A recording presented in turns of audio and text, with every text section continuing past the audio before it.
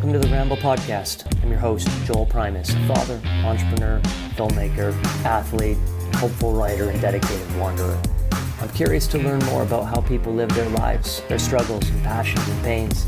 So every week, with athletes, entrepreneurs, healers, adventurers, and beyond, I'm going to have unbound and uncensored long-form conversations about people, places, pursuits, and performance. Enjoy. Hello, my curious friends and curious foes. Welcome to the Ramble Podcast. I'm your host, Joel, and today I have a very special guest named Daniel Fox. Now, Daniel's my type of guy, and that's not just for those who are watching this and not listening because of our matching gray beards. We don't know each other super well, but we are, I feel, kindred spirits in many ways. And I think that for the adventurous and the wanderers and the dreamers out there who like smelling the trees and the ocean and the breeze, you're going to love this.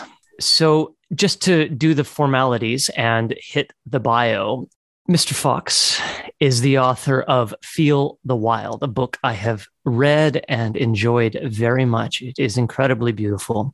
And he's also the founder of the Future of Space and Space 100.10. Is that correct? Yes, 110. 110. He's a major space advocate, believing that it is nature's goal to venture into space. Space is nature. His mission is to do everything he can to promote, inspire, and bridge our species' journey into outer space. As he says, we are ambassadors for life, and it is our responsibility to share Earth's knowledge and gift so that we can support the universe's goal to connect. You're a speaker, you're a writer, you're so many things. And we first met when I was launching my book and you had your book out, and we did a little chat on Clubhouse, and it appears since then that there's been many new entrants into your world here, or into the outer worlds, if you might say. So welcome to the show, sir. How are you? Excellent. A pleasure to be here. I'm so glad that you reached out. We've been kind of cooped up in both of our little village cities. I mean, we're not too far away from each other, but in the last 2 years, we feel like even though you're neighbor with your friends, you're like worlds apart. So I'm really happy to be connecting today. You too. When I started this, you were the name that came to my mind, and I said, I want to continue that conversation out of curiosity. Are you still on Clubhouse? It's really interesting because I met a lot of people in Clubhouse during a really short window of time, and it served its purpose. And then it became kind of, I think it lost its essence, and people moved on, but the connections that were made there lasted out of Clubhouse. I mean, it is, from time to time, I think some people will do a session and then I'm invited to go participate, but it doesn't have the quality of gathering, I guess, that it had at the beginning, and the attendance. It's a lot more work for basically having few people coming in and out, and the audience is not as attentive as it used to be. But they were on. I think it's social media in general. That is something I've seen as well. I have a lot of friends going back to just listen to podcasts. I have to say, TikTok is still something, and Twitter, but in general, I've noticed pulling away. And I mean, this is really a great place to start talking about you. Where do I want to start? I mean, I have lists of questions for you, but who knows if we'll even get to any of it. But when I said we're kindred spirits in a way, Daniel, what I was driving at was we've both lived in New York, and we've both escaped from New York. Would you call that escape, or would you call that? I didn't feel that I escaped from New York. I felt that my time in New York had come to an end, and where I woke up one morning and it was like, okay, I'm done. Like I'm not, this window had served its purpose. And then it was time for me to move out and to continue my next journey. But I never felt that I escaped New York. Yeah. Do you feel that you you were like taken out just before the house collapsed? Definitely. Definitely. Mine was like a escape in the middle of the night, escape from New York, because of mounting pressures. But Yeah. I, you were, let's go back and Yeah. let's get a sense of your history and how you came to be. I believe you're working in advertising when you went to New York. I How did that? was, I grew up in Quebec in Eastern Canada. And then right after my high school, I packed my bags and I asked my father to take me to the airport. And I flew to New York with the idea of never coming back. I was going south and I was going to make it in the big city. My energy always resonated to something that was more active, and I needed to find my own identity. And New York was really the place where I want to go. And I was there for on and off for 7 years. And I was the type of person as a teenager that was extremely focused, knew where I was going. I was the guy in the gang that just like Daniel's going to know exactly at 25 or at 30 where it's going to be. And I went to New York with that kind of energy and that kind of mindset. And 2 years after being in New York, I kind of had a identity crisis, the type of identity crisis that you have at 40 years old. I had it in my 20s in New York. And I went back to the beginning. I went back to scratch and I decided to work on myself. And I got to the point in New York where I reassessed how I wanted to pursue my life. I looked behind my 10 years and how I wanted my next 10 years.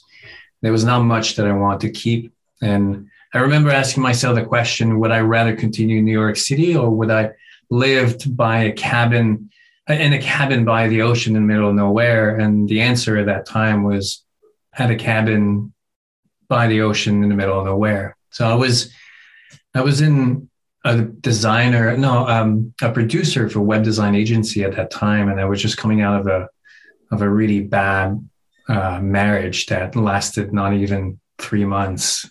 So it was quite heartbreaking, and it was kind of the catalyst to really push me out and re-enter a journey that I'd left, I guess, in my youth, in my teenage years. And so when I left New York, I literally just took the map and I traced all the way as far as I could get to. And my first intention, my first idea was to go to the Falkland Islands because being on the continent was not enough. I needed to be on the islands. And obviously, the Falklands being an English country from the UK, it would have facilitated the transition, but the pound was a little bit too heavy for my wallet. So I ended up in Argentina, and Argentina is where I kind of was born again. And I write in the book how it's interesting how Argentina is a place where a lot of people found themselves, from Charles Darwin, that's where its theory of evolution really started to take shape, where Antoine de Saint-Exupéry started to write his famous books. So Argentina has been the beginning of many, and it was the place where I found myself again. So much to unpack there. But if I may, and yeah. you can tell me if I can't. No. You had brief marriage. Yep. You said 3 months. Mm-hmm. What was going on to become or to get married, and did you know going into it that it was only going to be short, or in terms of your headspace, was it just not the right thing and you went along with it anyway? Like when you look back at it, what happened there for you? No, I was someone who was pretty honest in my relationships with partners. I knew what I wanted, and so when I commit for good. I commit with the entire awareness of if this relationship has potential to continue or not continue. So prior to that relationship, I had a lot of, I was a young bachelor, so I was enjoying life. And when I got into this relationship, it was the first time in my life that someone gave me the feeling that I could enter this commitment with someone else. And it was, to be honest, it was your classic love story. Two people walk into a room, their gaze meet across the crowd, then there's a connection that happens at a level that sometimes it's really hard to explain. And I didn't force her, she didn't force me. It just felt like we saw the signs everywhere, and we got married, and it was the most awful night of my life.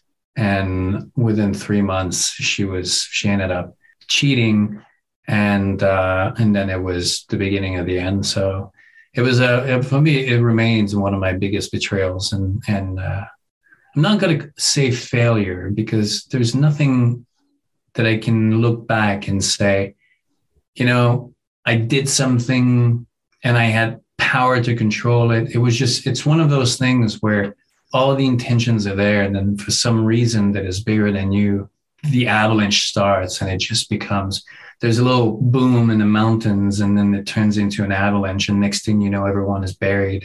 Just wrong place, wrong time, something that was not meant to happen. But in hindsight, that was the catalyst for me to enter on my personal journey, who led me to today. So I've learned not to have regrets and not to look at the past and wonder what if, because the person that I am today, everything that I am, every single bit that I'm happy and not happy with, or the wisdom that I've acquired over time, is a consequence of all these elements that I lived through. And if I go back and if I say, oh, I wish this would have not happened, then that means that I'm not comfortable with who I am today. And I would risk this person that I am just so I can fix something in the past.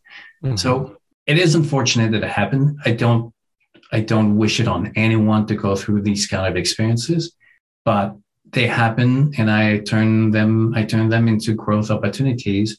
And I can go to bed at night in peace with the pain and the sadness that was experienced back then. Thank you for sharing that. I know these things aren't easy to talk about, because for some, and it just, betrayal is a tough one, right? Because it really feels so personal against us, the person who has been betrayed, but really what's happened is, that person has betrayed themselves. They've betrayed their honesty towards their partner. They've betrayed their loyalty. They've betrayed what they held to be true. And they have to carry that. And we have to allow them to carry that while we go on our journey. But most of us, for a period of time, remain afraid and bitter. I think in many ways, we've all been betrayed, not necessarily from a lover or partner, but we know that feeling to one degree or another. And so my question that's coming from this is, how soon after this event does it spark the idea that you're going to travel all the way to Argentina? And the second half of that is, as you're doing that, is there an unfolding of this deep hurt and an understanding that's happening alongside the motion of this journey that you embark on? So maybe just give some context on the journey and then, how it affected your healing. My mother the other day told me on the phone that she had always been amazed at my capacity to bounce back. And I guess, and I'm not too sure it's because I've never had the luxury to linger in despair, or that I've never allowed myself to not move forward, even in the worst of times. I give myself a couple of days, and then after that, I start to, look at myself. I'm like, come on, the best, I guess it's a satisfying feeling that I have, or it's the power that I don't give the events. Let's put it this way. Whether it's people, or events. I don't want them to know that they've taken me down by giving them the satisfaction that I cannot do anything anymore. Mm-hmm. But great, I go through the pain, I go through the sadness, and then after that, my kind of, in parentheses, revenge is to get back and to move and to become a better person than I was before that. So after the wedding, I did go through, a week, 2 weeks of up and down. But after that, I started to put the pieces back together and plan what was going to be next. And I've always, I think, from my early years of spending time and, by myself a lot and in the woods or in the local park, I've always, I guess, allowed the world to speak to me, to listen to it, to look at the signs that were coming to me. I always feel like life is talking to you, but most of the time we're too busy in our heads, so we're not creating the space to hear these messages. So every time that there's something like that happens, then I try to see where life is sending me or pointing me. And then this is when the clues were around and Argentina started to shape itself. And I didn't have much of a plan other than, I did have a plan. I wanted to go on a solo wilderness expeditions. I had put a sponsorship package together for an expedition that was absolutely ludicrous and ridiculous. Like no one without any training would be able to do that. But can you describe what it was you were intending to do? I was going to kayak around the world, and I would start by Argentina, and I would paddle 300 miles across to the Falkland Islands, and then I will go to Antarctica, and then it was just like, the kind of stuff that not even Mike Horn would do. Really, would do in the giant boat, but not in the kayak. But I guess the gravity or the extreme nature of the expedition is, I guess, in correlation to the amount of sadness or pain that I was experiencing. Like it was just, I so need to get out and go and heal that. And that, like, the idea of going around the world in a kayak is about what I need, to come out of that. But I guess that's the power that I have over the elements. I don't have power over what happens. I have power over what I do with them. And the quicker I can turn them into opportunities for me to grow, the less power I gave those events. So not being defined by these downs that, are happen to us. And then the second question was, I was asking about how the motion and the experience of being out in the wild began the healing journey for you. I guess the nature for me has always been I guess my relationship with nature is similar to what people have to a church or religion. It's when you seek something that is bigger than you and you put yourself in a humble position and you admit that you're not powerful and you let the world speak to you and you let yourself kind of get lost in that force. So that's why I kind of compare it to church or religion, because people will have that kind of experience and they're healing. They will go and make sense of life and their suffering in something that is bigger than themselves. That's, for me, that's what I do when I go out into nature, into the wilderness. I'm reminded of these dynamics and these forces that are bigger. And by recognizing them and applying them to my own journey, then I can see how it is meant to move forward. Nature is a world in constant transformation. It is built on tension, disruptions, renewal, rhythm, creation, destruction, and it's constantly renewing itself and moving forward. And nature, unfortunately, doesn't take a side who's good or who's bad or who's worthy, who's not worthy.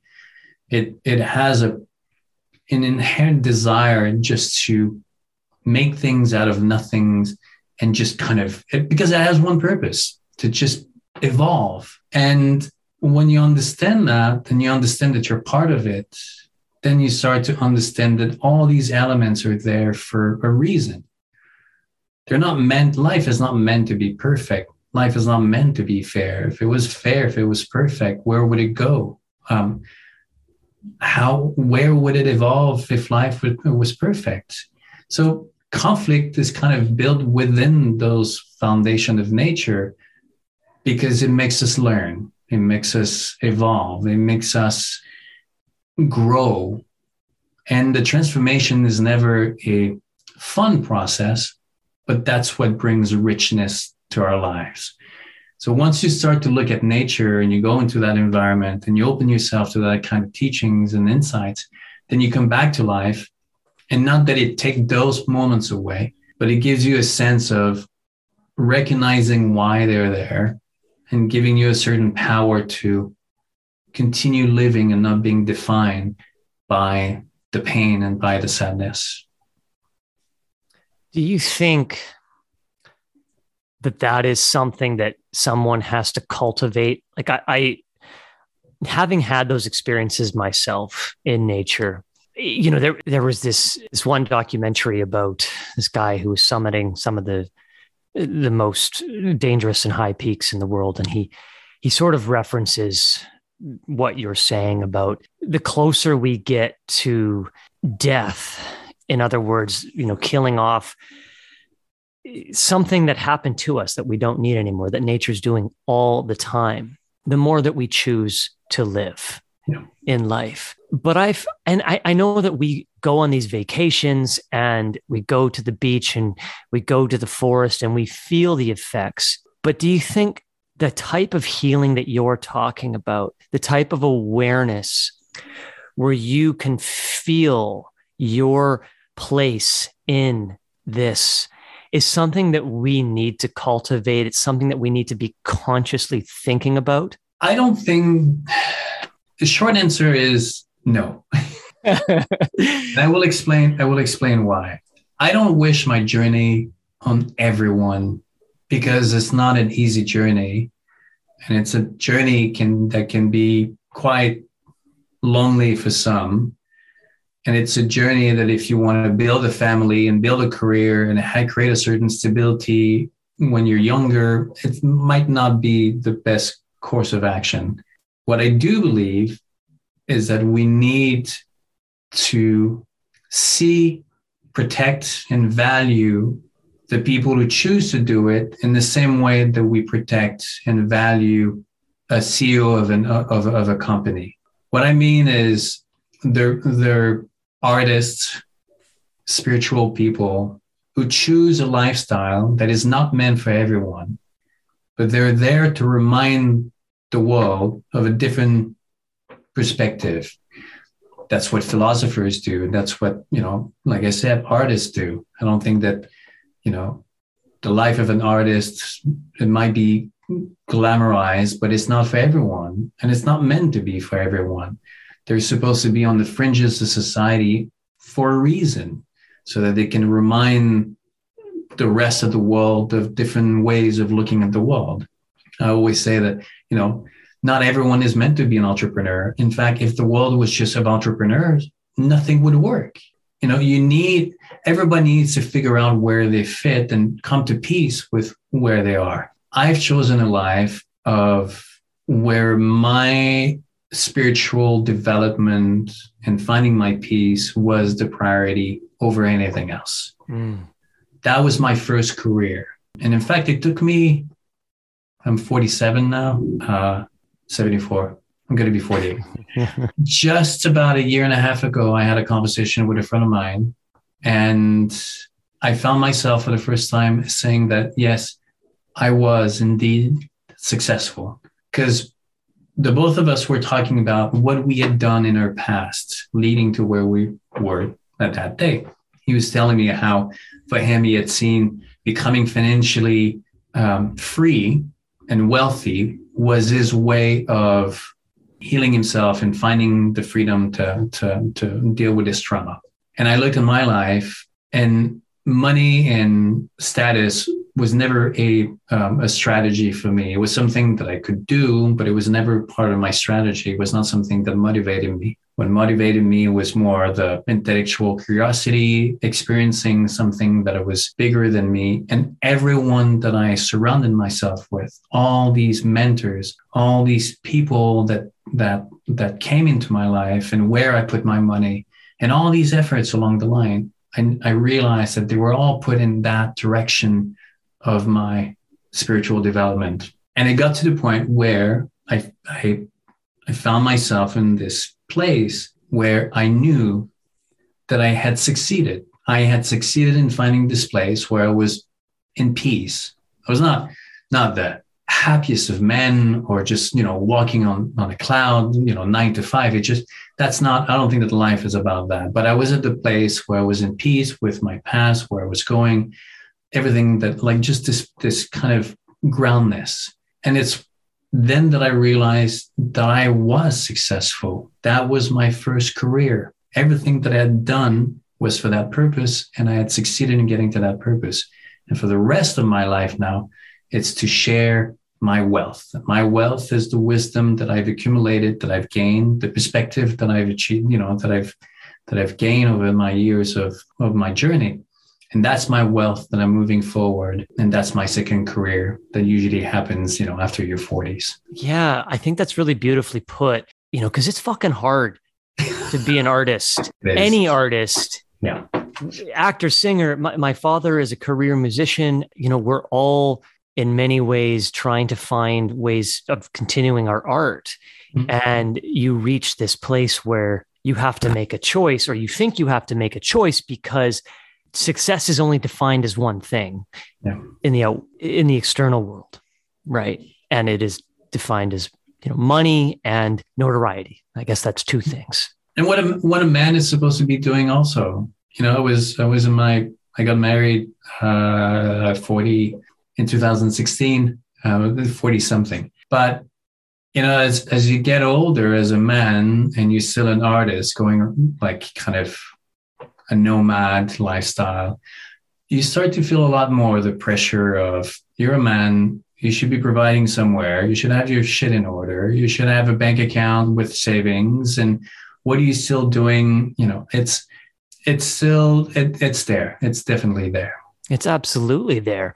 I have the utmost respect for those who know inside them what their purpose is, and they will chase it and do their best. I think that the priority number one is to explore with curiosity and intention, the purpose that calls us, and then do their best to backfill the responsibilities that, life demands of us on top of that. But it, as I said, it is hard. And to the comment you made earlier, finding ways to support artists. I read this quote, I think it popped up on Instagram, where it said, remember that during the pandemic, we turned to podcasts, Netflix, we turned to music, we turned to artists to console us as the world delved into chaos and isolation.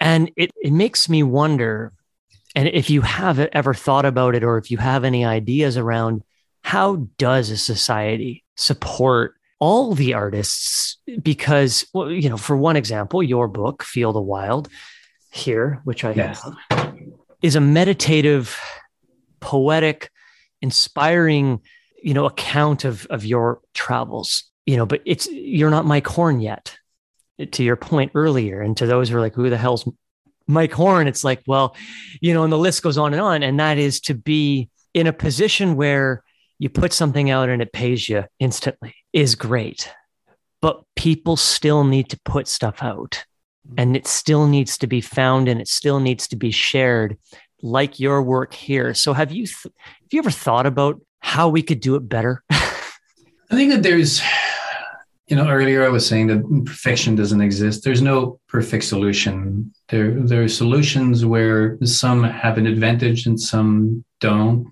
And, he can try to create an environment where as many people can have the tools and the opportunities. But then after that, he cannot make people do often what they don't want to, what they're not willing to put for themselves. You know, you're talking about the pandemic where some artists actually saw huge opportunities because now they had access to people and there was a demand for entertainment. But there's a huge portion of artists who found themselves absolutely lost because they thrive on the human contact. For them to perform inside their room or behind the computer has nothing to do with the craft that they chose to do. So they basically, it's like, you know, you start to take the oxygen out of the room and they suffocated and just until there was, you know, they were in the survival mode. I think that collectively, we just need to realize in our culture that philosophers, artists, people who like to talk more than maybe find solutions have a value. It's not a quantitative value.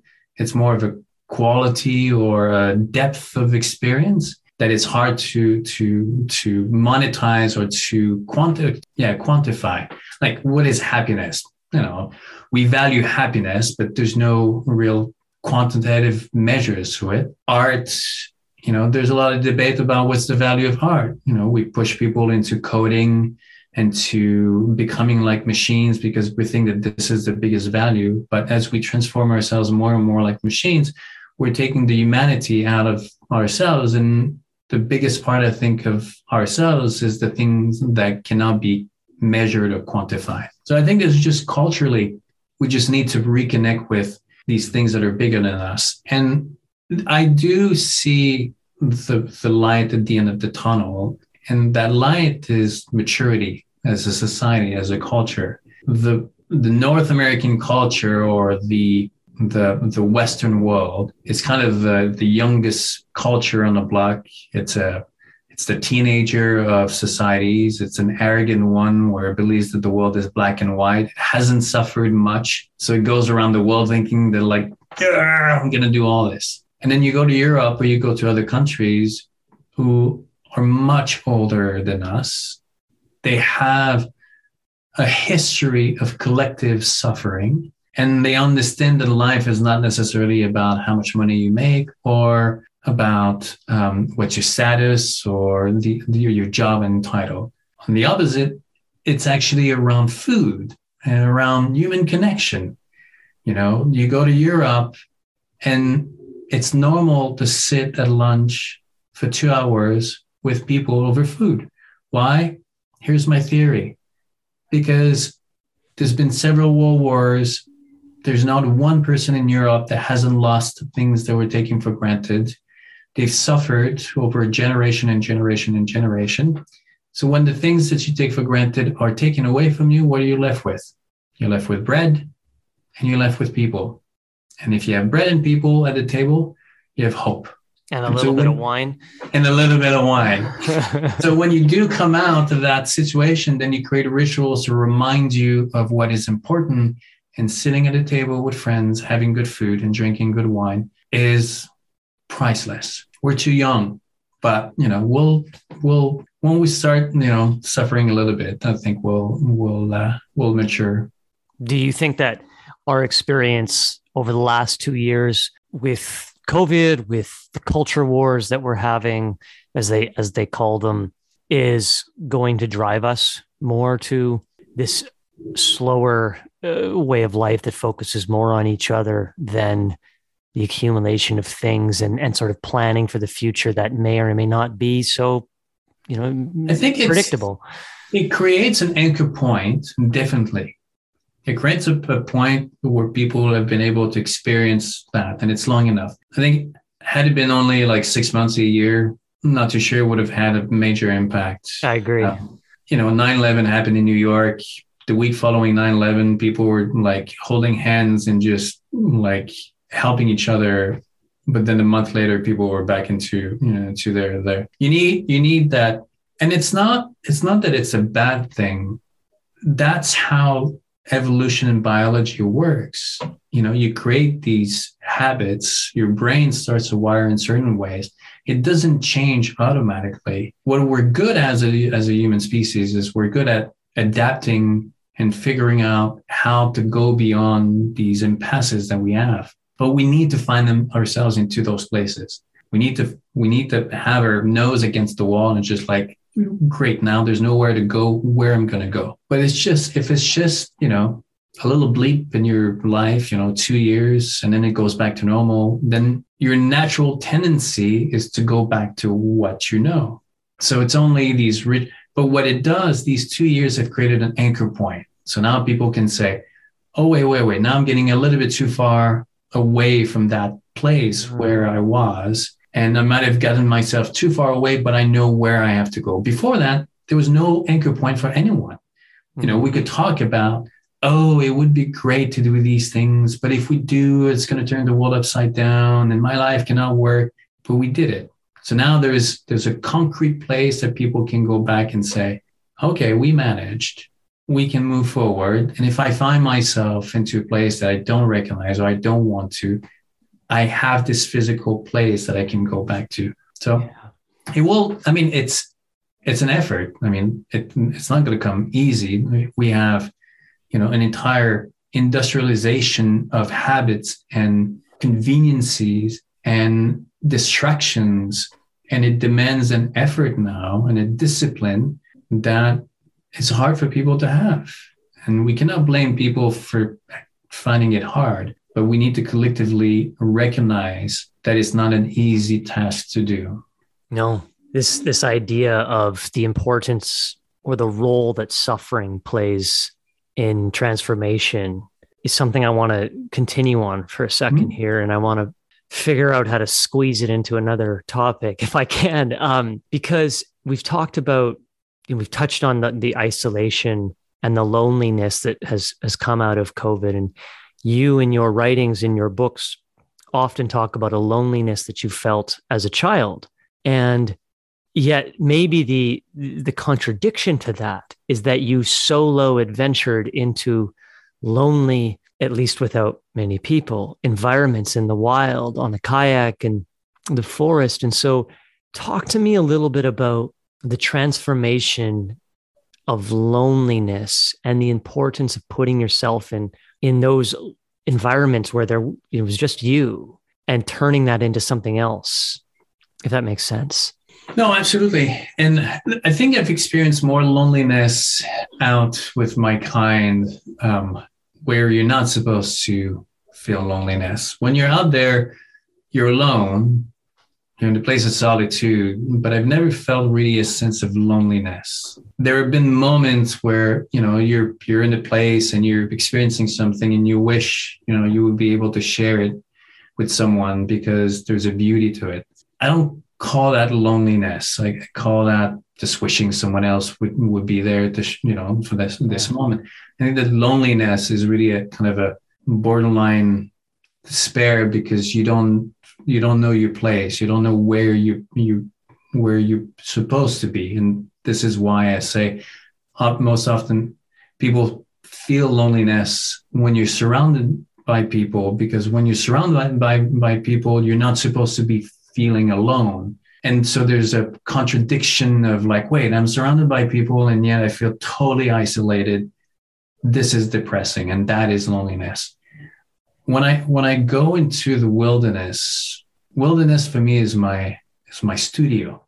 As an artist, it's where I go to create. It's where I go to find a blank canvas so that I can receive something that is outside, part of my responsibility and part of something else. I don't know what.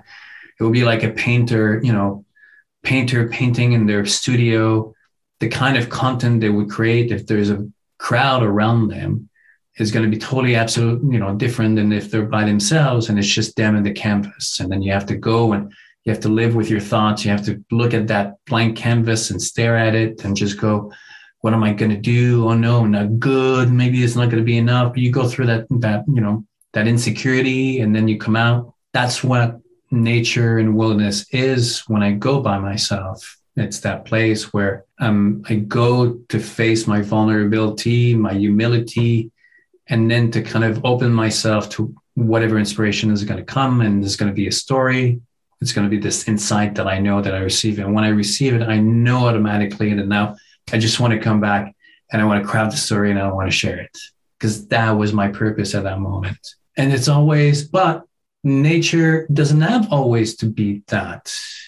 Nature is a place for friends to go and to enjoy, to take your babies. It doesn't always have to be that spiritual experience, but there are moments for that.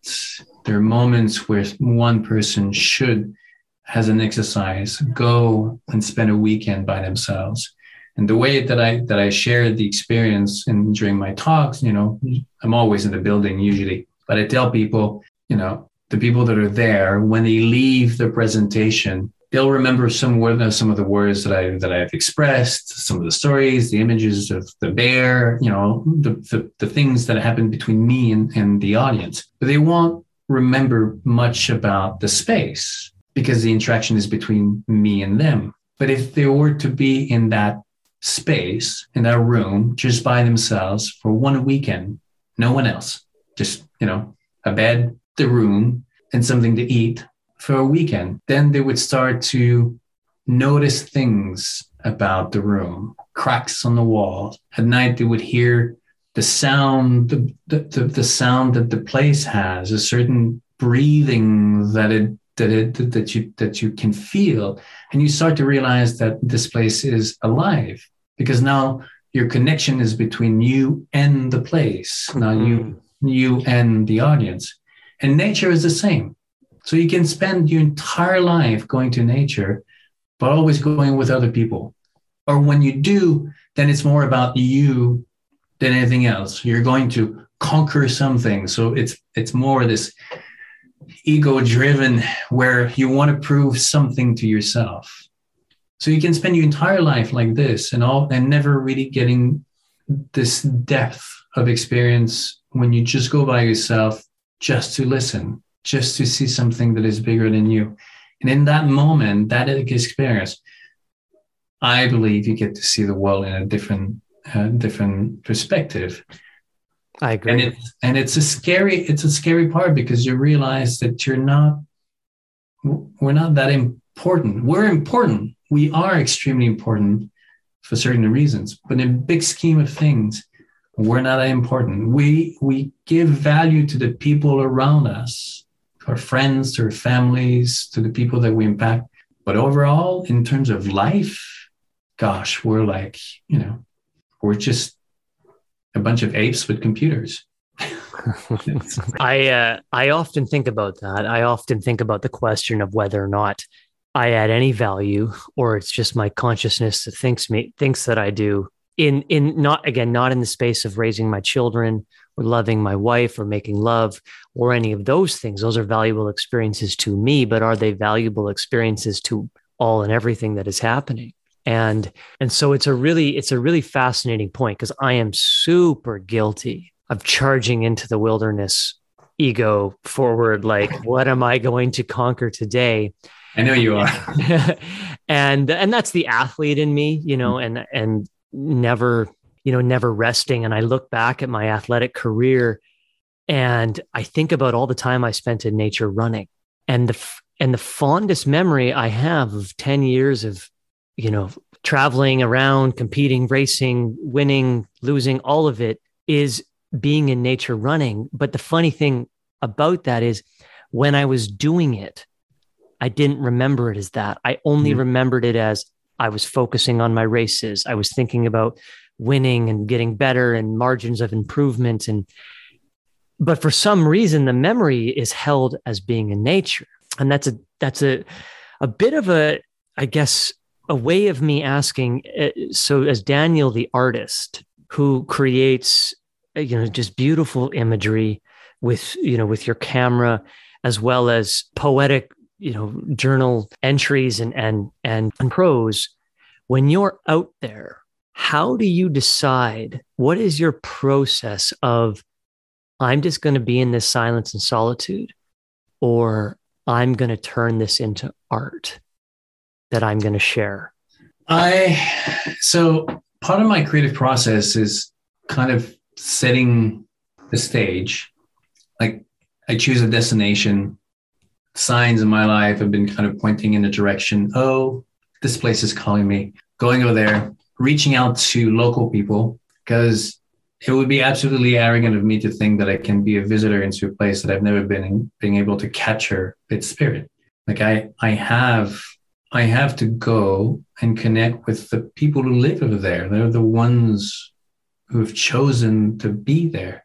And it's through their eyes and it's through my relationship with them that I got to be connected to the wilderness, the local nature. Oh, you should go over there. Oh, you should go over there. Oh, let me help you and go over there. And it has become an absolute pleasure to see how my art or the journey unveiled itself. And I guess it's, if we go back to the painter, I guess it's the same kind of process where you start with the blank canvas and you start with the brush and you do it over there and a little bit over there. You have no idea where you're going, but you kind of like, okay, I have the canvas. I know it's going to be there. But beyond that, okay, it's going to be colorful. I have these colors. I have a canvas, but there is a world of possibilities in between. So I picked a place. There are people over there. I have a camera. But then the rest is I have to let go of the control of a product that's supposed to be.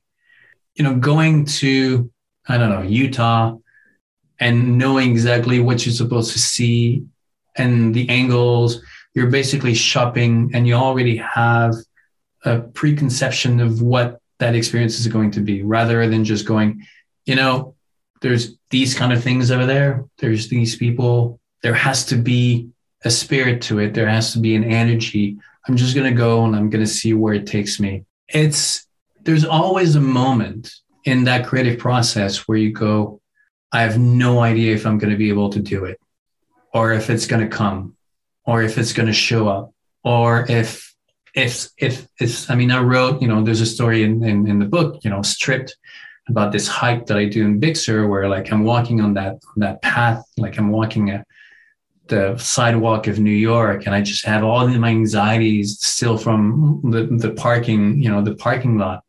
And because I'm just worrying if the animals are going to present themselves, if I'm going to have this insight. But with time, and I think that's what any artist come to a point, or even an entrepreneur, even yourself now, I'm pretty sure you get less stressed about the unknown because you have to get back. That whatever is presented to you, you will be able to find the way around, or to see the inside.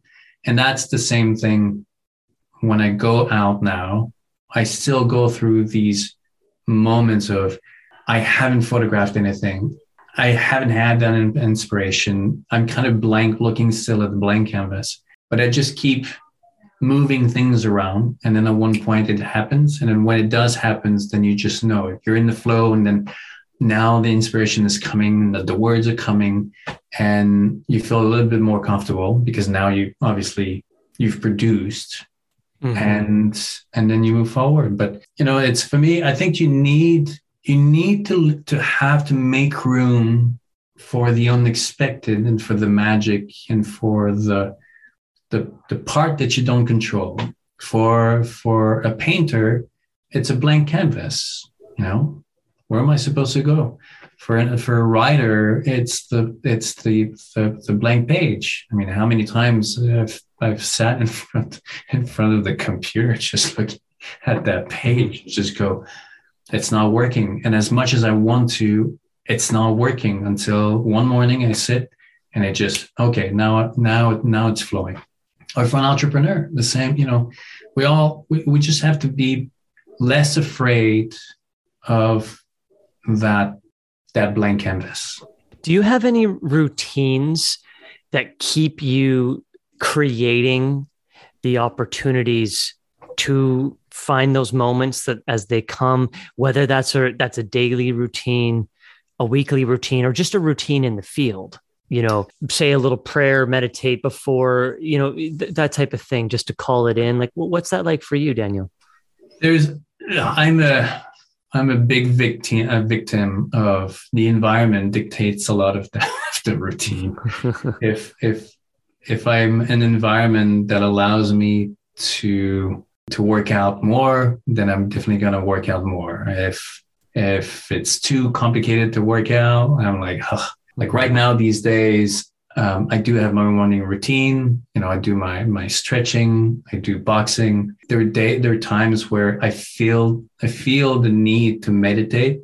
I don't meditate all the time because for me, I found that I don't need to sit down and meditate. There are a lot of things that I do that are meditation. Mm-hmm. I love cleaning the dishes. For me, there's something so meditative in where it's just me. And it's just this cleansing process of cleaning something. And it's just the squeakiness of it that is just like, and that's for me, that's a meditation. When I'm out there, it's creating an environment where the temptations are as minimum as possible. I am easily distracted. It's gosh. Who isn't these days? Well, I remember reading this podcast, and I've always been aware of that, but I hadn't really kind of put it in words in the way that they put it. Like, I know I love my glass of wine. I love my bottle of wine. I love my glass of wine. I love to write drinking a glass of wine. And if I have if my bar is filled with bottles of $70, $50, I have no issue not opening them because they're for special occasions. But if I have a bottle of $10 or a bottle of sake, which is my poison of choice, and if it's right there, way too easy for me to open it. So I don't put myself in that situation. I told my wife, let's, as minimum as possible, that the cheap bottles of wine, let's not have them. So that when I do, then I have to go and get the bottle. And then I'm fully aware and deciding at that moment. So going out into the wilderness is trying to create these situations where, I don't have cell phone or I don't have these distractions. I'm forced to go into that place. And then once I'm in that place, then I find the rhythm. But there's always, it's either creating frictions so that it's harder or removing frictions so that it makes it easier. But it's understanding that it's tough always to do the right thing. So let's not think that we're always capable of doing it. What we can do is trying to create an environment that incentivizes one behavior over the other. Mm-hmm. I think that is what I try to do. But it's really hard for me to have a consistency in things. I'm someone I'm not ADD, but I'm definitely not, but I do get bored pretty easily. Once I figure out how to do something, then I get bored. Mm-hmm. That's really interesting. I see a lot of similarities in how I've found success outside of the structure, where you say, I'm going to not bring my cell phone because it's a distraction. It's not necessarily part of a routine. But if it happens, all of a sudden there's this, this thing that comes from it. And I found that no matter how hard I try and be in a structure to write, to work on entrepreneurial projects, whatever is going to come is just going to come when it comes. And I have to have a structure that is able to deal with it when it comes, if that makes sense. And I guess part of that for you, your vehicle, if you will, from what I can tell, seems to be the kayak and your feet separately. And I thought maybe you could share a little bit about both of those separately as ways that you have used to experience nature in the world versus, some of us like driving, some of us like motorbikes, some of us, and day one, you said, kayak around the world was the goal. So obviously you were called to this mechanism, right, of transportation. There's a bit of trying to do things with the resources that you have. I think that, back then, if giving the opportunity of taking a kayak or taking a sailboat, I would have taken the sailboat. With the $70 bottles of wine, right? Exactly. There are a lot of things that I think some people end up doing not necessarily because it's what they wanted, but where they wanted to go or what they want to get. That was the only options that they had. And going and getting there was more important than how you get there. But as you get along, then it becomes part of that, the richness of the experience. We often talk about how, these movie directors create a masterpiece when they have absolutely no money. And then they're given the keys of the kingdom, and then they create the worst possible movie ever. And it's not that they wanted to do a movie with no resources. It's just that they didn't have it. And then they had to figure out the quality of it that had to be bigger because you couldn't afford all the special effects. So it's the same thing for me. I find myself today being less motivated and going to rough it out in the wilderness. Obviously, I'm getting older. I have my book, I have a wife. The idea of just going by myself in a kayak for 2 weeks, I can see the point.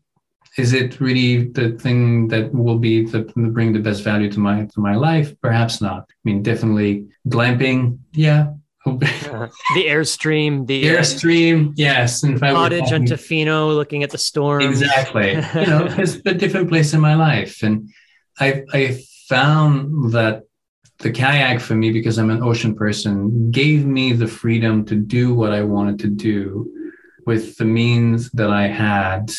And because I had to, I was carrying a lot of stuff. Traveling on your own, you don't have the luxury to splitting the gear. So a kayak, you can hundreds of pounds of gear, your food, your camera, and all that is within one vessel, and you can go as far as you want to. It's not.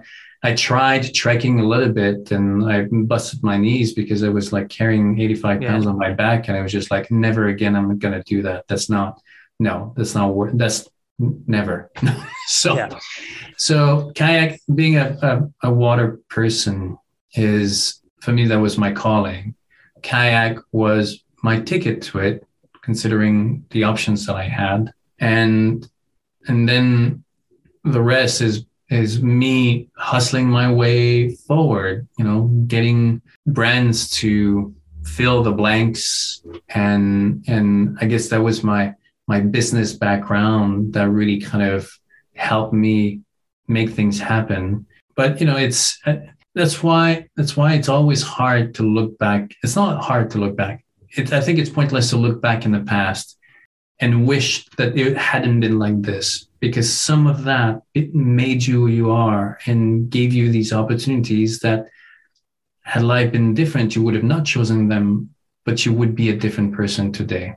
And now, like I said, I'm 47, and I would love to be in an Airstream with a Rivian and just have a total different experience. Yeah. Because my life is different now. What do you think about, it's so funny. I have to tell you. So when I was, 20, I don't know what it was, 19, had my heart broken, hitchhiked across Canada. 22, had my heart broken, tried to travel around the world, didn't make it. So there's obviously something about that. But much like you, when I did the second trip, I tried to get sponsors because I was going to try and film it. And this is very early YouTube, no Instagram. Yeah. I imagine at the writing of Feel the Wild, you would have been similar time frame to that would have been 2008. 2008. Yeah, 2008, 2009. I started to reach out to brands. I was able at the beginning to get $25,000 worth of equipment, which really kind of set me off. But gave me, it sold the little that I had in New York City and managed to get the sponsorship proposal together on an expedition that was just too crazy. But mine was too crazy too. It didn't happen as it did. But I'm curious, Daniel, how do you see that today? Do you think it's easier today to get, with Instagram and TikTok and all this stuff, to get sponsorship? Or what would be your advice to yourself? Not your advice to yourself, but to others, based on how you did it before and what you're seeing today. If somebody wants to try and put something together like what you did. Maybe it's their own little walkathon, today. I don't think that it's easier or harder today.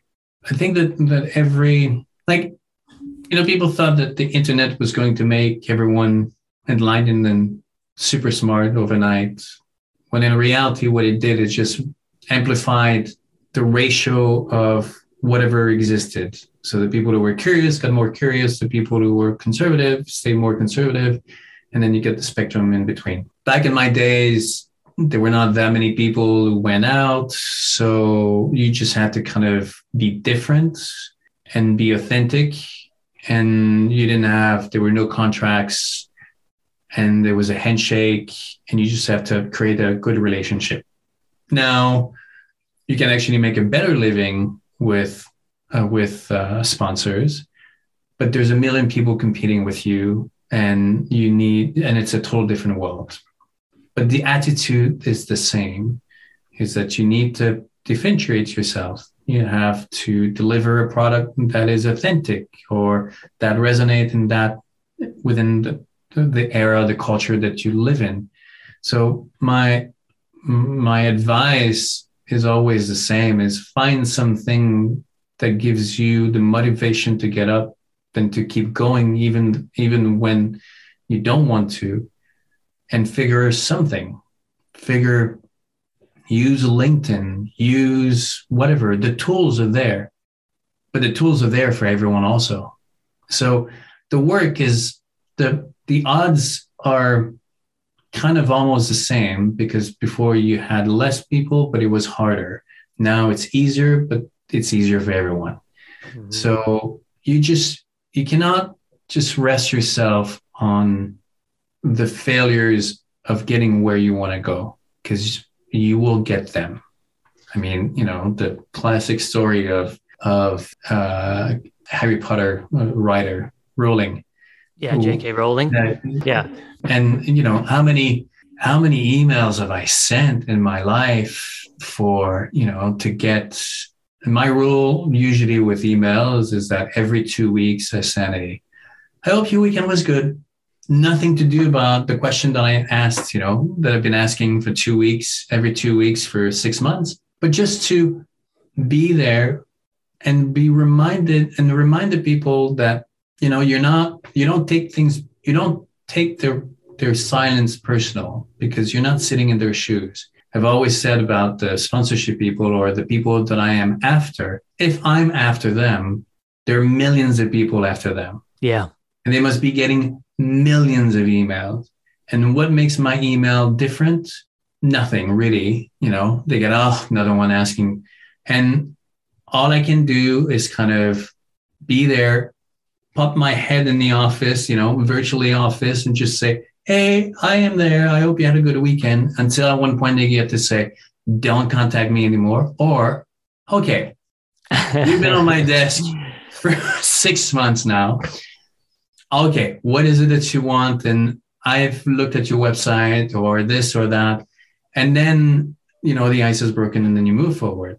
So it's just be persistent and don't take the refusal personal. I mean, the world doesn't revolve around you, and you've never been in their shoes. So just be there, be, with a smile on your face in emails, and just say hi whenever you pass by. And then at one point they will go, okay, all right, come into my office. Yeah, it's so true. I'm so glad you brought that up, because I spent 15 years making a film called Raising Global Citizens. The first path was that more or less broken heart journey. My brother and I went from Mexico all the way to Chile, 2008. So we were in South America, maybe around the same time. But then there was a pause in the middle, and then I picked it back up after leaving New York. And I went with my 2 girls, and we went around the world. And I trying to raise money for that would always get in my fucking head about this person doesn't like me, my idea is not good. And I'm not a huge user of social media as a two-way connection. I don't like getting pulled into it, because it's not that I think there's anything wrong with it per se. It's just, we're busy, there's children, there's all these kinds of things. It's just one more thing. But I found to your point that, well, three things. One was exactly what you said. The friendly, absolutely nothing to do with what you've asked for. Yeah. Reminder, unbelievable. Two, if you could get face to face in any sort of a way, shape or how, and that's just, I've spent thousands of dollars I didn't have at times in my life, making sure I was face to face with people, even just to bump into them sometimes strategically. And three, social media. Sometimes you somehow, if you've contacted them or you've sought them out on LinkedIn, and then they see, it sounds terrible, but they see you post something maybe about your family. And again, they all of a sudden have this, oh, there's a human being there too. Yeah. And I'm going to try and give that human being some of my time. And maybe it doesn't work out in the end. Like you just can't, there's no deal to be made. There's no opportunity to be had, but it's injecting the humanism in the hustle. Yeah. That is, I know every single time that I have sent just the email that you described, I felt like I'm just pestering this person. I don't want to do this. But that's not how they see it most of the time. So I think you're bang on that advice. It depends on the tone of the email. I've emailed you. Why is it that you're not emailing back? Delete. Yeah. But, the just being persistent without any attitude whatsoever, just understanding, I guess it's understanding where they come from also, giving them a sense of connection, not just taking them for a shopping cart where like you don't care about them, you just care about what they sit on, and then your only concern is just to get there. And then it's not, I mean, I was amazed when I would go to the Outdoor Retailer trade show, or I would make a trip to see a sponsor, and they would be like, Dan, you have no idea how many people get our stuff and then they disappear. Or they're like, they never come to meet. They're like, it's just absolutely like heart-wrenching. But ultimately, we're humans. We connect between humans, and we seek these relationships. And we know how success for a lot of people doesn't come. I mean, yes, you need to have talent. You need to be able to deliver. But a lot of it is about who you know. It's about who will vouch for you or will give it to you. And, even you were saying, like, it might not work with that person, but you created an anchor point with them. So now you have a connection. And then they maybe at one point go, you know what? Not me, but you should be talking to this guy, or you should, go and see that company. And then, that's how it works. So I think that one of the challenges that the younger generation has today is that they take everything personal. They take the no response personal, or the rejection personal, or it's nothing personal. It's just the world moves outside of your control, and you're just trying to get something out of something that is moving so fast. So expect not to be able to catch up or to run with it at the same time. You're just going to be, you're going to be shooting in the dark for a long time before you're able to catch something. Yeah. Daniel, there's a moment in your book, Feel the Wild. I won't flip to it for those who are listening, unless you can't remember, where you take a picture of the Sea of Cortez and the sea in Alaska somewhere, side by side. With a kayak, yes. Yeah. I'm in Alaska, and then there's just like this tranquil ocean. That's just... I have it here. There it is. Yeah. I don't know if it can be seen, but right there. There you go. And, maybe you could just describe it, but I was curious what was going through your head when you decided to put those side by side in the book, Feel the Wild. Well, they express a similar feeling of eeriness for me when because I'm out in the middle of kind of the ocean. The one on the left in the Sea of Cortez, I was doing a 20 mile distance, open ocean between the coast and this volcanic island, 20 mile crossing. And here you are, like, you're right in the middle, 10 miles to like in both ways. And you know, this is a sea that has the power to turn major ship upside down and use just this tiny little kayak. There's something eerie about being on the back of a giant like this and just kind of holding your breath. And then the other one was similar. I'm crossing this giant bay and like you're vulnerable. And yet there's just this tranquility to the moment. And you kind of have to let go of the anxiety, you know, you go in your head. And for me, over the years, I've learned, you know, you were asking earlier about a ritual that I have that I've developed over the years. And it's this mantra, the 4 words that I have: to stop, breathe, relax, listen. The idea is to stop and create boundaries, breathe so that you can get a better perspective, relax so that you can see clarity, and then listen so you can make sound choices. And ultimately, it's not to let the events or your fears define how you behave, and being able to enjoy the moment. So here I am on my kayak in the middle of the ocean. The thought of it is absolutely crazy, but the moment is pure and really tranquil. So you just got to kind of enjoy it and just feel the water. And kayak for me is, I've written once about how these different relationship with water. Being on a sailboat is probably one of the deepest sense of freedom that one can have, because our world is ocean. And if you have a sailboat, technically you can go wherever you want to go.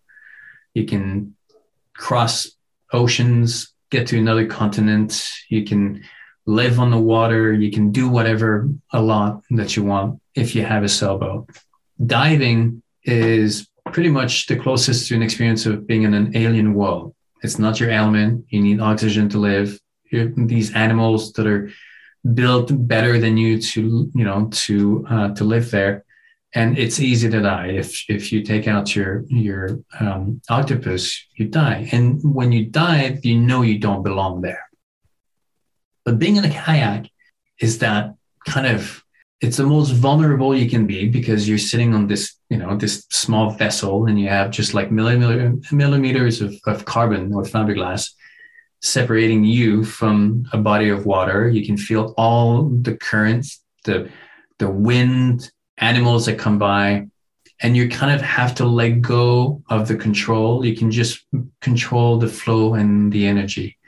And it's kind of welcoming this vulnerability, riding on the back of a giant, and having this relationship, creating this tension and just going with it. So these two images for me just kind of represent this moment of pure tranquility, but at the same time, eeriness.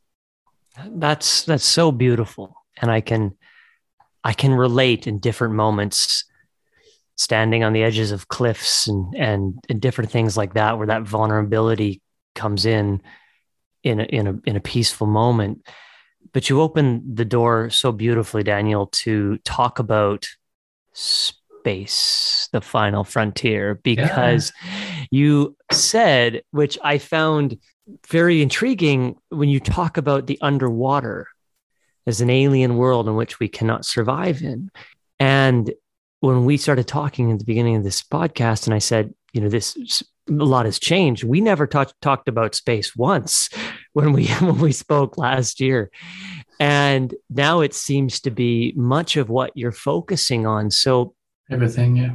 How has the exploration and the connection that you have with the natural world here transitioned into this, you know, this world that I would think is much like what you just described the underwater to be? So at the beginning of 2020 and up to 2020, I've always seen ourselves, and for reasons that are obviously evident, I've always seen ourselves limited to the planet Earth. I never saw the kind of advance of technology that could actually make us going to space possible. So therefore, you're forced to face the truth, and where we have one Earth, and then we have to figure out how to live with it and live on it and not destroy ourselves. And, you know, as life inherently grows. I mean, a cell grows, any species, organisms grow. We're not any different. And in nature, every organisms will grow until there's nothing left to eat. That's is written in the code of every species. Whether you're a fungus or whether you're a deer or you're a whale, you're a dolphin, you eat until there's nothing left to eat, and then you move to something else. And the human species has trouble balancing the chaos nature of nature and the moral aspect that we want to give it to it. But the reality is that we're doing what our biology is doing, but we're trying to apply a certain logic and certain moral to it. So up to the beginning, I mean, honestly, up to Elon Musk has started to do what he does, I've always thought that it was impossible. But when he started to take it to the next level, when I started to see these rockets that land upright, and when we started to talk more and more about the technology, I had this aha moment in the same way that I have these aha moments when I go into the wilderness, when I understood that life was never meant to stay on the planet. In fact, from the planet's perspective, and not that I want to give the planet a personality and just like give it a gender and all this, absolutely not. But the planet has a journey of existence and has an arc of existence similar to any organisms. It started primitive. It was just rock. It was extremely hostile and it was in full development. Then it became more complex. Then it had some trials and errors. And then they had to start from the beginning. And then it became more and more complex. And then life evolved. But what I understood is life has a knowledge, and that knowledge is life. And if we think that life inherently wants to connect, well, there are other places in the universe that have life and also want to connect. And life doesn't want to stay on one planet in the same way that it never wanted to stay as a single cell organism. It wants to grow, it wants to expand, it wants to connect, it wants to evolve. So for the planet's perspective, for the first time in 4.6 billion years, there is one species that has the capacity to take that knowledge and start that journey out. It's like that single cell organisms billions of years ago that started to multiply and started to become more. Like we're at that stage, but the planet, like for the first time. And I realized at that moment that our expansion to space is nothing different than when the fish came on land and became, in turn, the evolution, or when we came down from the trees. Is really going into this place where we're not meant to, but we're driven by something that is bigger than us. And what I understood of nature is that nature is always trying to go to places. And when it can't, it's not because it doesn't want to, it's because it's stuck by something else. If you have a glass of water with water in it, the only reason why water is not going anywhere is because the glass is holding it. If you break the glass, the water spills, but it starts its journey in places. Like it's not staying still. It always wants to go in different places. It's going to find some cracks and then it's going to go. And then even when it finds a bigger river, it's still moving. And then even if it gets to the ocean, it's still going to move. So it's always moving forward. And going to space was for me this moment. And we're like, this is nature. This is nature's next step of taking life out from a single planet so that it can become a multi-planet, single cell, multi-cell. And we're ambassadors for that life. And it's our duty to take it. And it's also for our own survival. The same reason that when the Europeans left, or for any individual of a tribe, of a society that leaves a family or that leaves the group, it's borderline for survival because now it has outgrown its capacity to use the resources. So now it has to find new pastures, new areas. A group of wolves, in the forest, not all of them will be together forever and never depart. There's an alpha male and then there's an alpha female and then there's a group chemistry. And then at one point it becomes too big. One of them has to go. Mm-hmm. for the survival of the group. When the Europeans left and came here, Europe was in total shambles. All the resources were gone. And it was this almost destruction over there that gave the incentive for people to go and find new places. So every species will do that. And when it does, it creates two reactions, two outcomes. One is that it forces people to realize that there are problems and you need to fix it. Because otherwise you just take things for granted and you move. It's only when things become more difficult and are taken away that you start to think about things.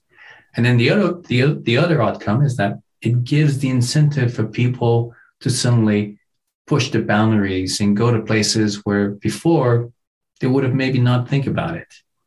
And this is nothing new. This is from like our tribes in Africa where we started in the plains and then we saw the mountains and we're like, there's no way that we can, go over the mountains. And at one point we did find ourselves with a couple of individuals that went and go, you know what, I'm going to go and check those mountains. And then you go, and that's how we go.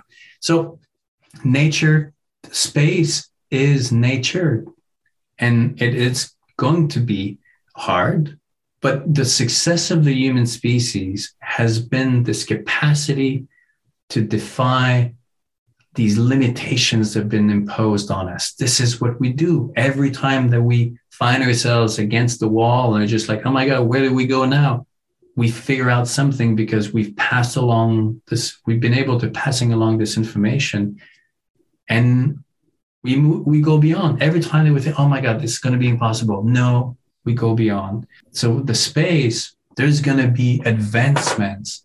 There's just going to redefine what we think of who we are and what we can do. And the technology is going to trickle down in the same way that technology has trickled down from the beginning of time. Every time that there's this new shift of what it is to be human, you get to a place and it just like, it transforms everything. So for me, it was a moment of like aha moment, and I decided to go full steam, and these opportunities have started to open to me, which I'm extremely grateful. And I want to talk about those opportunities, Daniel, but I want to ask you before that 2 questions. Mm-hmm.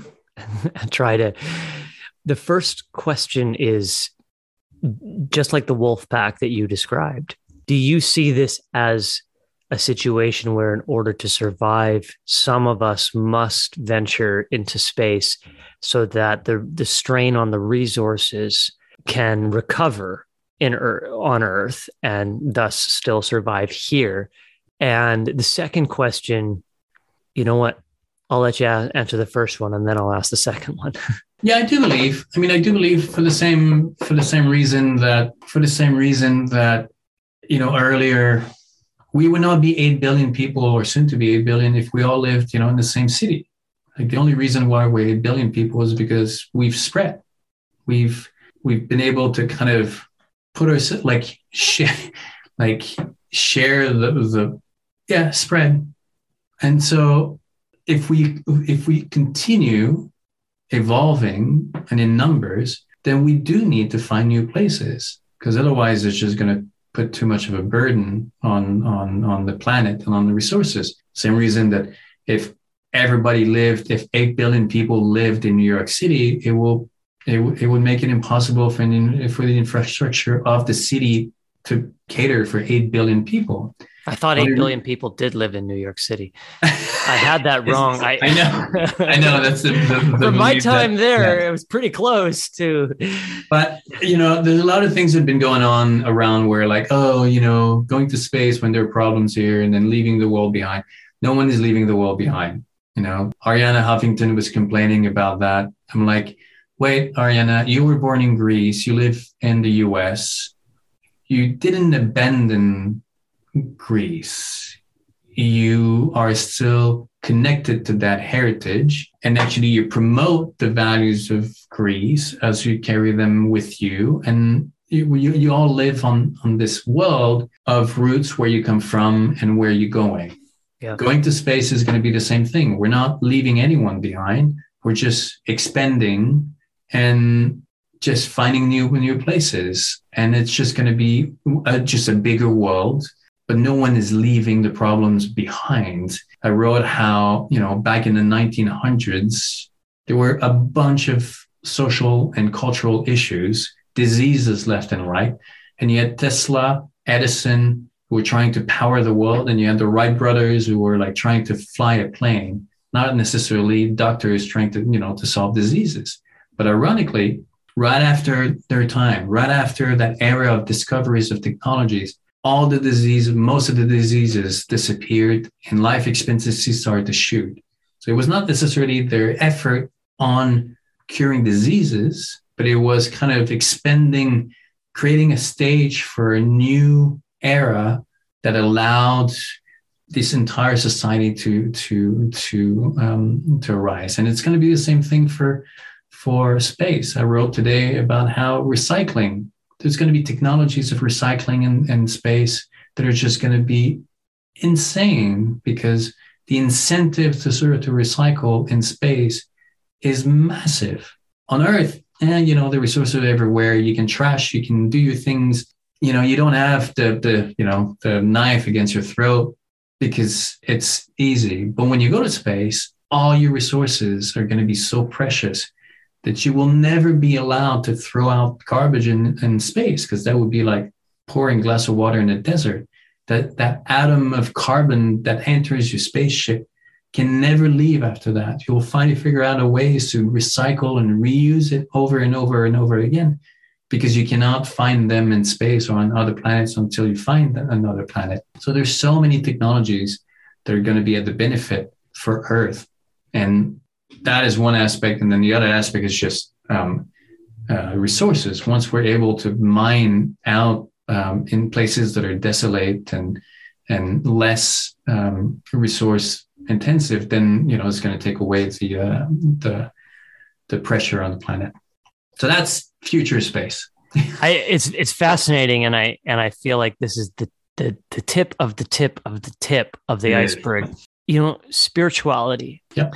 So I don't want to assume anything in terms of your spirituality, but how do you see, if you have an inclination towards spiritual practice or our spiritual dimension as human beings, physical, spiritual, as a combined entity, where do you see, if you can even articulate it, because I can't even comprehend it, as this, the human race ventures into space, and our definition of how we understand our spiritual self has been framed on this earth, right? As in a very, very plentiful amount of ways, but all in many ways, there's a through line of seeing these layers and where we fit into those layers. Any thoughts on how we as a species reconcile with that, either for yourself or for someone who is of a spiritual faith and devoted to that practice and belief?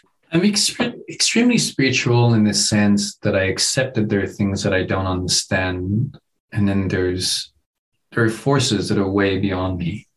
I also understand the human capacity to create stories, to give purpose. That will never disappear. I mean, ever since that we've gotten the knowledge of writing and communication, we start to create stories, and these stories have evolved and they merge, and then they become more, and whatever society dominates at that time, then it's more their storytelling. And obviously, as we go into space, there's going to be new storytelling, new storytelling stories that help us frame the unknown. There's going to be new religions, I assume. There's going to be people who continue not to believe. But I don't think that the foundation of how we are is going to change as we go to space, and it has been over the last 5,000 years. It's just going to be different names, the form is going to be the same. We talk about these stories of certain religions, and we discover that they're not only to them. They're remnants of different other thoughts, other religions or cultures that have been kind of passed on through different societies and times, and then suddenly you have this new story. And I think the moving forward is going to be the same thing. 100 years from now, there's going to be settlements in different places, and then they're going to have their own ways of looking at the world. But in my case, I don't believe, but I don't believe also. I'm someone who remains open until proven that it's not. There are areas in life that I have no capacity to make a judgment. The only thing that I can confirm and unconfirm is I can look at the world around me. I can look at nature, which is bigger than me, and I can see in nature if an idea like a God who has a capacity to control uncontrolled things, does it make sense, or does it work when I apply that theory into nature? And if the answer is no, then this is where I'm going to lean. And right now in nature is a driving force that wants to evolve, that wants to become more than it was. And because of that, it created a system that is hard to deal with, because it's, as I was saying earlier, it's always filled with tension, disruption, creation, and destruction. It's unfair, it's not perfect, and it's not meant to be perfect, and it's not meant to be fair. And all I can do is I can give myself the tools and the tools around of the people that I care, or how to navigate that river so that I can find their peace and, and comfort in the journey. And when it comes to these speculation of of a world that is inaccessible to me, I respect anybody who create with their own stories, but I'm in no position to have something that is definite.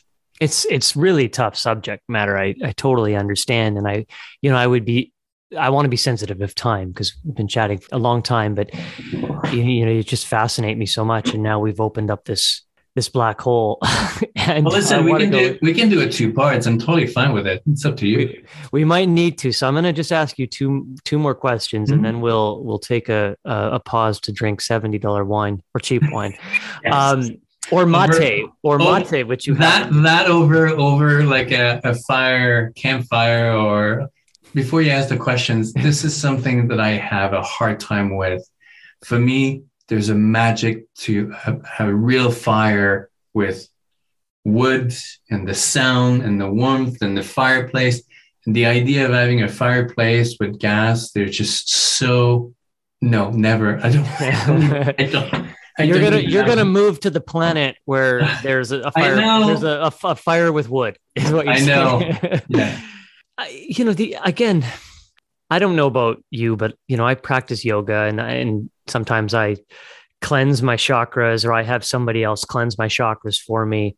And without getting into it too much, and whether or not, or how much of it I really understand, because I don't really understand it. I'm not a yogi or a mystic or a Reiki practitioner, but I do notice the energetic effects of these things, and I understand to a degree the principles that are being applied to it. And I'm curious, are this, like, when we talk about exploration into space and creating new life, do you think that the same energetic principles that feel so good here in our bodies, part of our body's alignment, would apply in that? It will evolve in the same way that it has evolved with us over time. I don't believe that that energy didn't exist until we started to feel it. Yeah. It's like I always joke that science always just is good at discovering things that already exist. It's like we always tap ourselves on the back. It's like, oh my God, we discovered something. Well, it's always been there. It's just that now you have a way to measure it.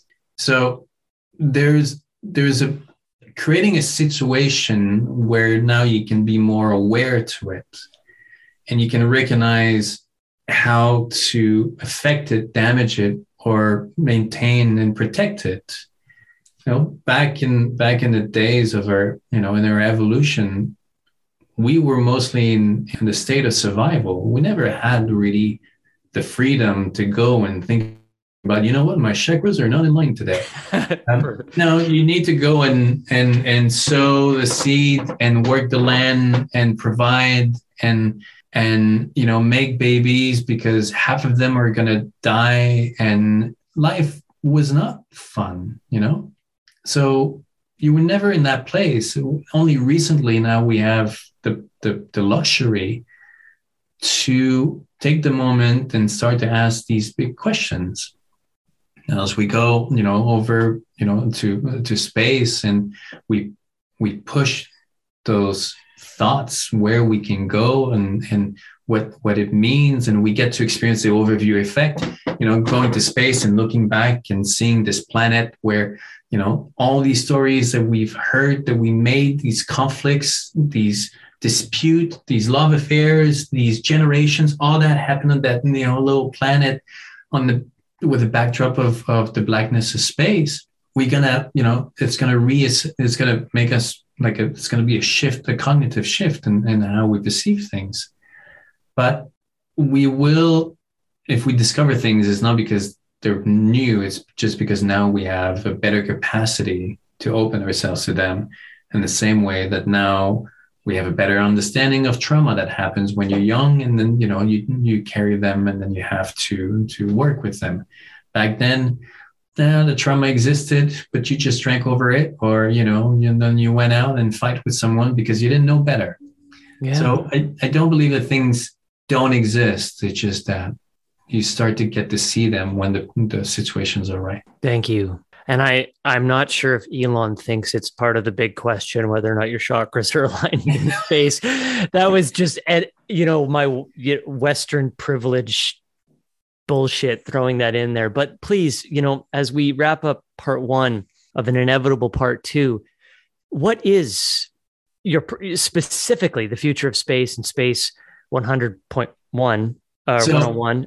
What are those projects for you? It started with Space 110. To make a long story short, I was presented with an opportunity to go up into a capsule company called Space Perspective. It's a capsule that holds 8 people, and it's a giant balloon that goes up to the edge of space, so 100,000 feet, high enough so that you can see the curvature of the Earth and you see the blackness of space, but not too high so that you lose the gravity. So I was asked, So I was asked to go up as a photographer at the end of 2024. And when the company presented me with the opportunity, I said, how about we don't do it about me? How about we do it about me taking kids up? And all my lights went on, and I saw why I was in space and why I decided to make that pivot. And I saw my next 50 years. That would be my legacy project, something that I can even do when I'm 70 years old or 80 years old, that every year we're going to gather 10, 16-year-old young explorers, 16 years old, because at that age, it's really like your view of the world is really gets the foundation at that age. 18 years old, you're already kind of like, man, the world is that. It's the sweet spot. Exactly. It's a sweet spot. So 10, the branding aspect of it, the space 110, it's 10 children over 10 years. So 10, it's 100. But my goal is for the rest of my life, every year we'll create a foundation or an organization that funds that voyage for these young 16-year-old explorers. And if one day we can take them to the moon, then we take them to the moon. But it's really to have this experience of this is what you can do in life. And the selection of these children will be a mix of what we call merit. So you have to apply, video interview process, all that kind of stuff. I'm sure you can hear my dog now. Oh, yeah. No worries. Yeah. So merit, and then the other another category is going to be grace. So we're going to go and seek out young people who would never have this opportunity, whether they're foster kids, refugees, or people just born on the wrong side of the track. And then finally, there will be what we call luck, and there would be two individuals who can be someone has the capacity to pay for their trip, or they know the right people, or they have a way to find, to put themselves onto that flight. And because success in life is a combination of those three things: hard work, merit, being at the right place at the right time, luck, and also getting helping hand from someone. So Space 110, that for me, this is going to be one of my main focuses for the rest of my life. And until 2024, I was looking for something to help support this endeavor. And my wife and I were talking about what we would like to do together. And we saw this opportunity to create an experiential event that would kind of gather the decision-making people, the investors, innovators. Think of Davos / South by Southwest / Sundance Park City, Sundance Film Festival / Summit, Summit, but for this future of humankind in space. So the Future Space was started. Our vision is to create that big event starting in March of 2023. That would be in Sonoma in Hillsburg. Right now, this is where we're aiming for. And it would become this kind of like annual gathering where space is discussed not as a keynote presentation, but more having these philosophical fireside conversation between people that are expert and people that are celebrities. So think of having Will Smith talking to Neil deGrasse Tyson on the stage, talking about the future of humankind, that kind of interaction. Having George Clooney talking to Nicole Stott, astronaut. So like really kind of broadening the narrative of space and not making just about space geeks or space rockets, but more about everybody. Mm-hmm. And it would be with a decor of Earth. Well, you had your dog. Now we have we got all kinds of background. But it's celebrating, because it would be in Sonoma, surrounded by oak trees and vines, celebrating the bounties of the Earth, while at the same time planning the space or journey into space. And so Future Space is this event. And in the meantime, I'm doing everything that I can to develop the narrative and brand awareness, obviously Future Space, and creating the dialogue. So on LinkedIn, I write about space weekly, and I do interviews of the leaders and shakers of the industry, innovators, investors, public figures, governmental figures, etc. So that's fantastic. It's incredibly exciting. You must just feel full of energy. So, where can people tap into that energy, your energy? Where can they follow you, find you, check out your beautiful pictures, all of that stuff? If they align their chakras, I will come to them. In that cloud backdrop that you have right now, right? Yes. No, I mean, they can go obviously on my website, danielfox.co.co, but I'm extremely active on LinkedIn. This is where people can find me. If they type Daniel Fox on LinkedIn, they'll see the red jacket, which is mine. And then I have the newsletter. And there's going to be video interviews on YouTube. But they start on my website. They can even email me, and then they'll start to follow me and see my work. But I'm pretty easy, just Googling my name, and I'll come up. That's fantastic. And I would also, recommend that anybody, because when they go to your website, you can purchase Feel the Wild right from there. And it's such an inspiring personal account of adventure and when I say inspiring, I mean, it inspires you to take that step, whether it's to your local park, because you haven't done it in a week or two. And it just reminds you to get back out or to take that big, crazy trip that doesn't make any sense that you should try and take anyway. And I think in that way, Daniel, you're a gift. You're a beautiful thinker and you're a beautiful creator. And I love that you're so limitless in what you believe to be possible and what you are willing to explore. And so I do look forward to our second conversation. And I thank you so much for your time today. Thank you, Joel. And congratulations on all the beautiful things that you also have had in your life lately. And I look forward for our next conversation. Thank you. Thank you. As always, thanks so much for listening to The Ramble. We know there is a lot of podcasts out there, so we thank you for choosing to listen all the way through on this one. You know, we want to be part of the solution, the good questions, the things that move you and inspire you and make you want to connect deeper with yourself and others and all that great stuff. So if the Spirit does move you, subscribe, share, post, anything. We'd be forever grateful. And if you have any comments or feedback, good, bad, ugly, it doesn't matter. We're here to listen. Guests you think we should have on, of course, send them along. Thank you. And until next time, peace.